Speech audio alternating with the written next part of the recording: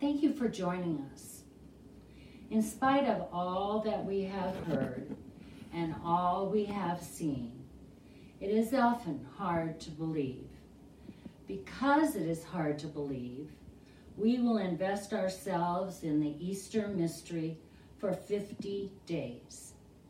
Because it is hard to believe, John the Evangelist will provide sign after sign celebrating Jesus' victory over death. Because it is hard to believe, the risen Jesus will return to us again and again in the mystery of Holy Communion, inviting us to touch and taste his presence and offering us his peace.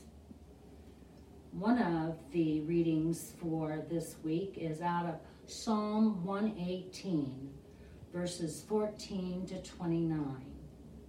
The Lord is my strength and my song. He has become my salvation. Shouts of joy and victory resound in the tents of the righteous. The Lord's right hand has done mighty things. The Lord's right hand is lifted high. The Lord's right hand has done mighty things. I will not die, but live, and will proclaim what the Lord has done. The Lord has chastened me severely, but he has not given me over to death. Open for me the gates of righteousness. I will enter and give thanks to the Lord. This is the gate of the Lord, through which the righteous may enter. I will give you thanks, for you answered me. You have become my salvation. The stone the builders rejected has become the capstone. The Lord has done this, and it is a marvelous thing in our eyes. This is the day the Lord has made. Let us rejoice and be glad in it. O Lord, save us. O Lord, grant us success.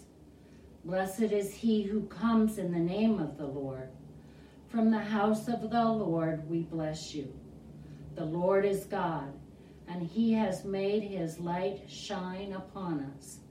With boughs in hand, join in the festal procession up to the horns of the altar. You are my God, and I will give you thanks. You are my God, and I will exalt you.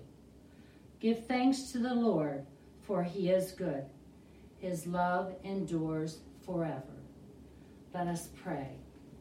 O God of life, you reach out to us amid our fears with the wounded hands of your risen Son.